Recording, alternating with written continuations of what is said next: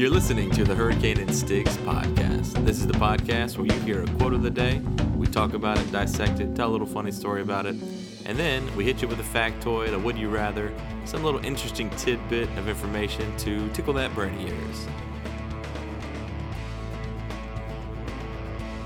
Hello, I'm your host, Hurricane, and as always, sitting about 100 miles away from me is my co-host, Stig.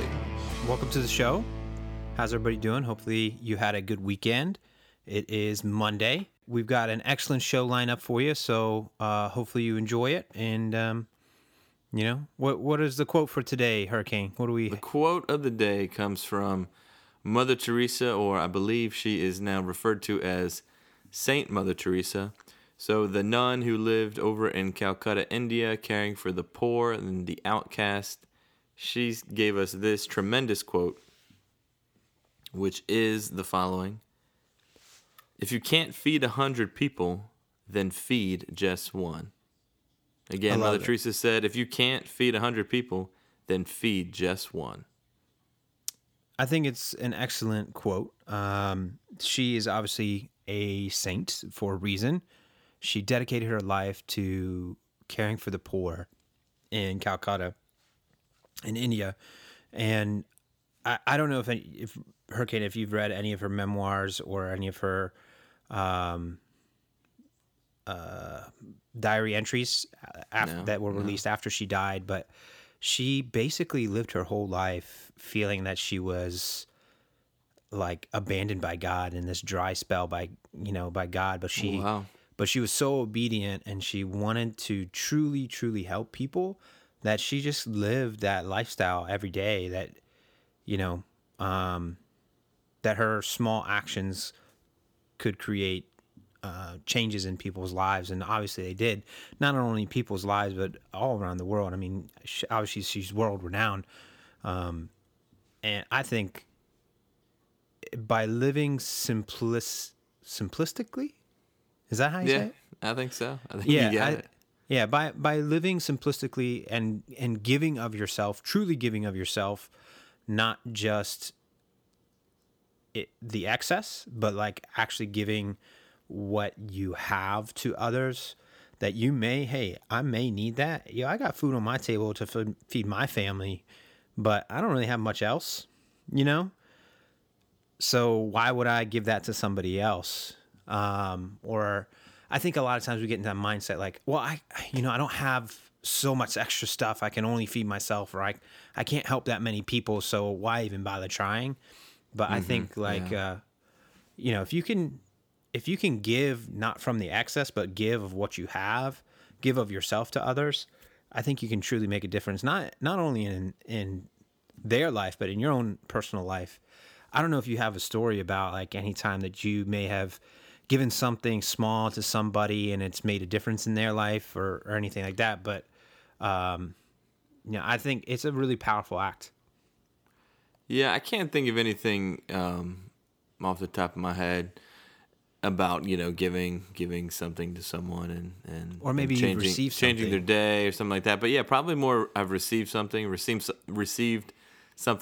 like in a super timely, timely time. Can you say that? At a super timely time. And it really affected me and it changed me. I think another just way to look at this and the way that I kind of viewed this quote when I first saw it is that a lot of times, or there are many times in our lives, over the course of our lives, where we want to accomplish so much. We want to do so much.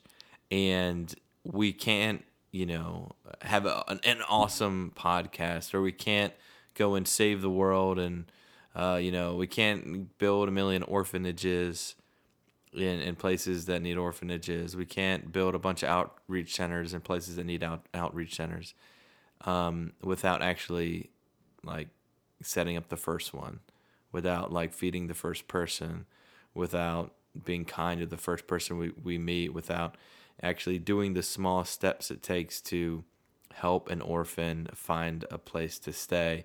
And so it's a good reminder that you have to start small and just to give what you can. Mother Teresa she founded an order of sisters who do what she did when she was over in India. and their primary reason, or their primary, I guess, goal is to serve the poor and the outcasts. And they serve a lot of people in parts of the world that have no health care. They serve people that have AIDS. I had a rare chance to visit one of her, I guess, convents down when I was in Honduras.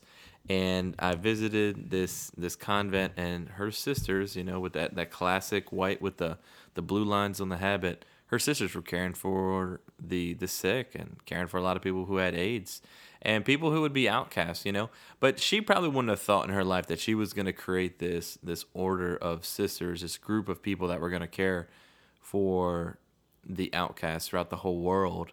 She thought, you know what, I'm just going to try to serve any way I can, and I'm just going to help one person, and let's see what happens. And if I can help a second person, that's fantastic. But lo and behold, look at all the people that she's helped, And so it's also a good reminder to, just do exactly what you can. Don't go way beyond, don't extend necessarily beyond what you have, and don't look at that final goal of what you want, the perfect vision of your, giving to be, or your charitable work. Hey, there's another one. Charitable work to be. Just do what you can. Start small. And if you can change one person, then that's a better world already. It doesn't matter if you don't get to 5, 6, or 7. You just work with one person, or you change one person, or you help one person. You've accomplished your mission as far as I'm concerned. And I think it's a beautiful quote by St. Mother Teresa. I agree. I think you said it beautifully. And, just so if you're listening, hopefully, you go out and you try and change, do something small for somebody today.